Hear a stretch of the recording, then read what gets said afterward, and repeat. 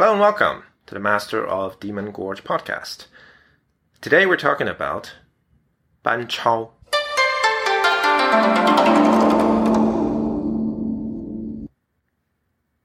Continuing with our theme of discussing figures and events relevant to my book, From the Wall to the Water, available now at Amazon and elsewhere.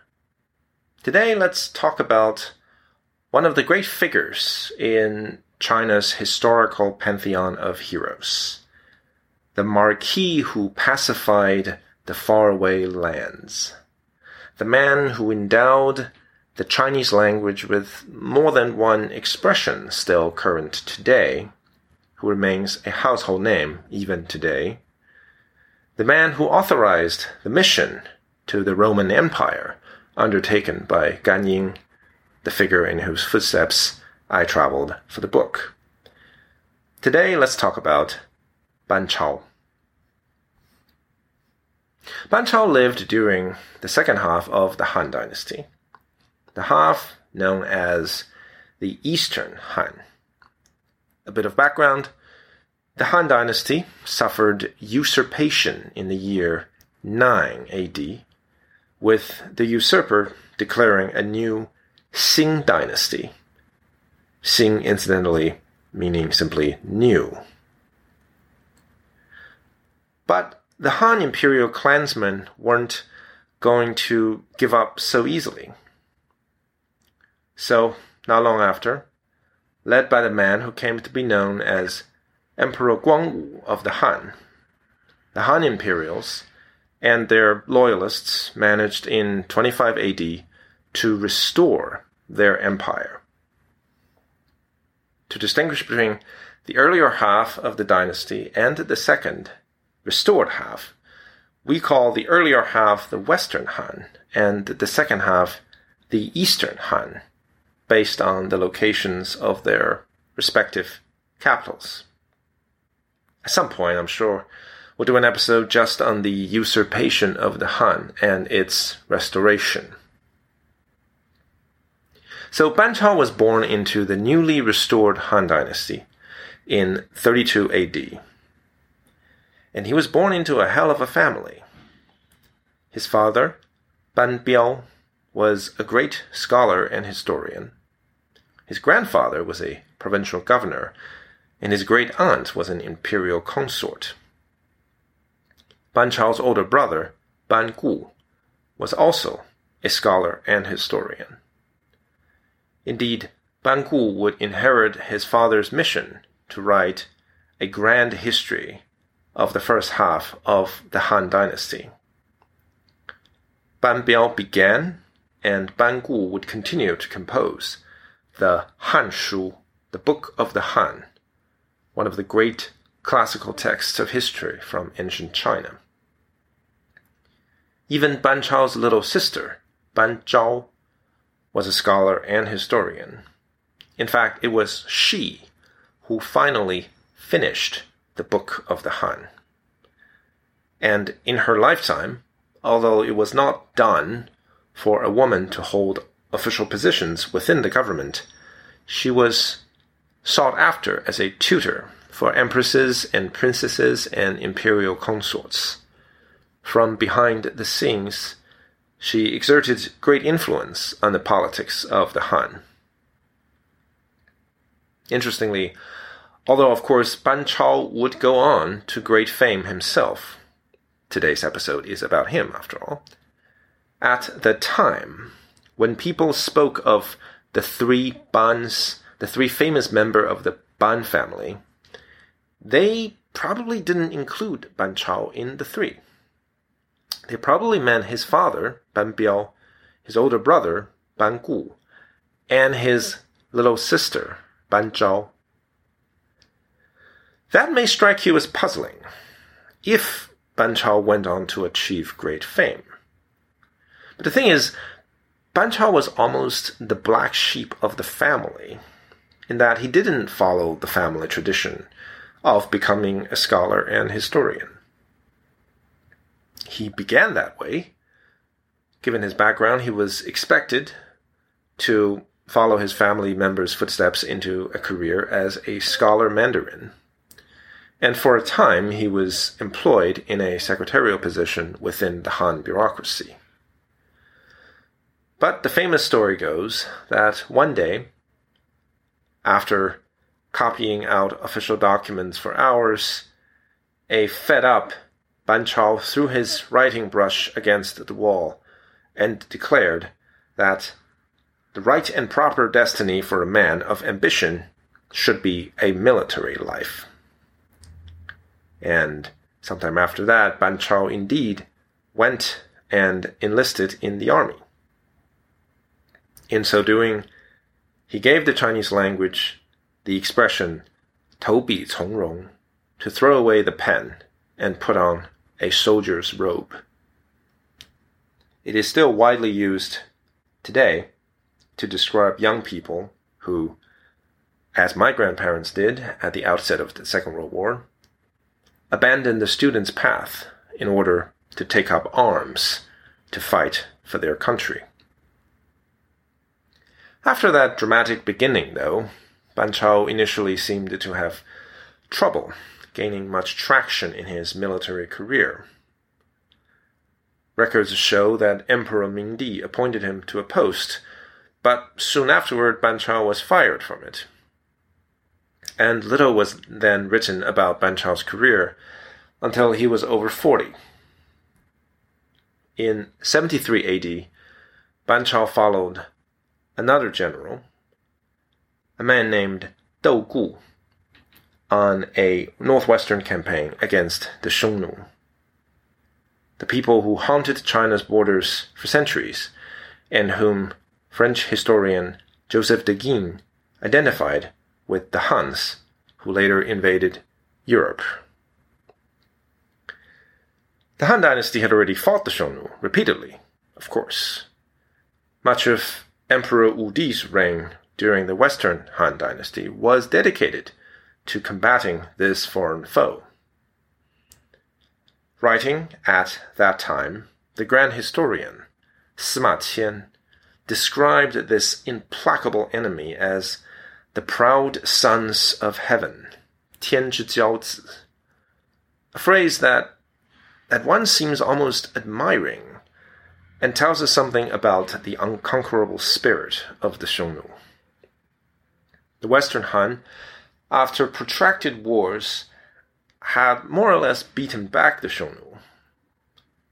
But during the period of usurpation, the Han Empire lost control of all the territories that it had won. So now another war was in the offing. At Lake Balikun, in what is now northeastern Xinjiang, Ban Chao led a detachment of Han troops to a brilliant victory. That won him the favor and trust of his commanding general, who now entrusted him with a special mission, an embassy to the kingdom of Shanshan, also known as the kingdom of Lowlan. The kingdom of Lowlan is a fascinating and mysterious subject in its own right. It was an ancient state in the Tarim Basin in today's Xinjiang, populated by a racially Caucasian people who may have been Tocharians and probably spoke Tocharian, that extinct Indo-European language. How do we know these things? Because of mummies dug up from the area, preserved by the dry weather, including the so-called Beauty of Lowland, excavated in 1980, and the archaeological work done by the American sinologist Victor Mayer. To the Han Dynasty Chinese, though, the importance of Lowland was that it was an independent polity that could be persuaded to side with the Chinese against the Xiongnu, but might just as easily side with their enemies. So now Ban Chao was to take a small detachment of troops to travel to Lowland as an envoy from the Celestial Court to convince the ruler of Lowland to ally with the Han. Ban Chao gathered a group of just 36 soldiers, including himself, and set off on his mission. Upon arriving at Lowland, Ban Chao and his men initially received a very warm welcome. Within a few days, however, the king of Lowland suddenly became unavailable to the Chinese ambassador. Ban Chao knew what was up, just as the Chinese sought an alliance with the Lowland, so the Xiongnu was doing the same. A sudden shift in the king's attitude towards the Chinese could mean only one thing. A delegation from the Xiongnu had also arrived. So Ban Chao called his men together, and on this occasion, he endowed the Chinese language with another expression. One who fears to enter the tiger's den cannot return with a tiger cub. 不入虎穴，焉得虎子. The 36 of them, Ban Chao told his soldiers, were already in the tiger's den.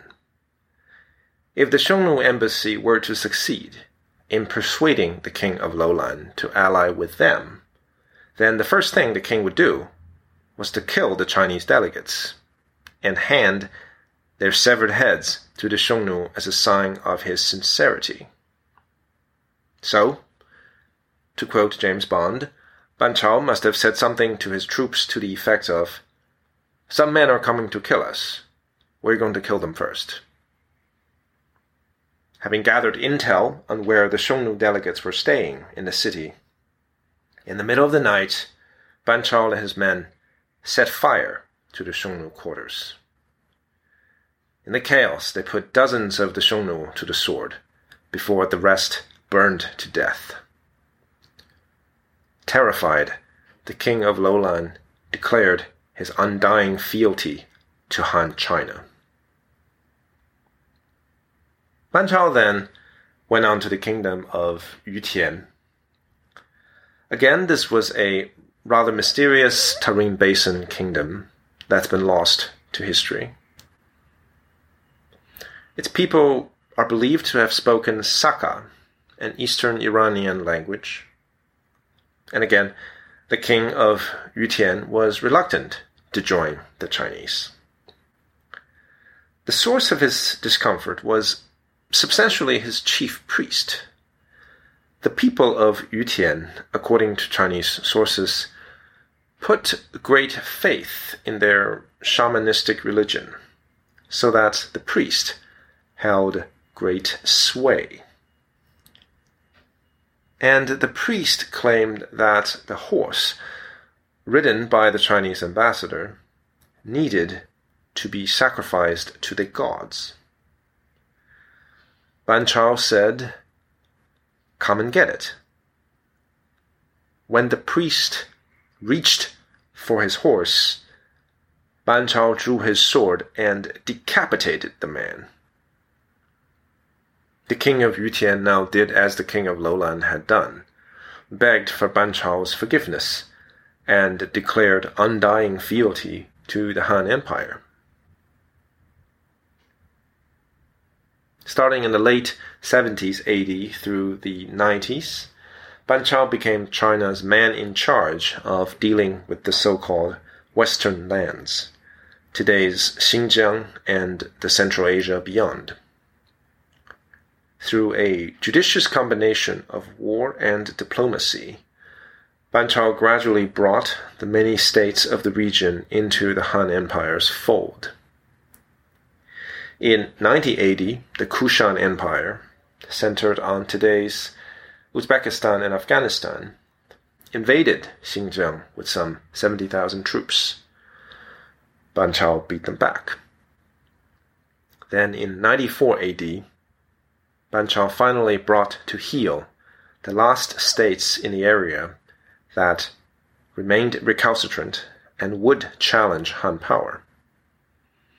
All 50-something states in the area now answered to the Chinese emperor. The following year, the emperor granted him the title of Dingyuanhou, which means the Marquis who pacified faraway lands. Ban Chao's work was finally done, and yet it was also never really done.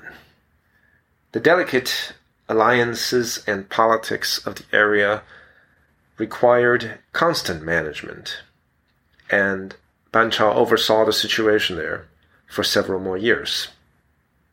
It was during this time, in 97 AD, that he authorized his deputy, Gan Ying, to travel farther westward than any Chinese had done in order to make contact with the Roman Empire, the subject of my book. Until, in 100 AD, at the age of 68, Ban Chao wrote to the emperor and begged for permission to retire. With permission finally granted, Ban Chao returned to the capital city of Luoyang in 102 AD at the age of 70. Sadly, he never got a chance to enjoy retirement. Only a month after returning home, he fell ill and died. But for his inspiring words and daring deeds, Ban Chao entered Chinese history books as a great hero. In the nearly 2,000 years since his death, he has been held up as an exemplar for subsequent generations to emulate. Most of us would call that a life well lived. This has been MODG. Thank you for listening.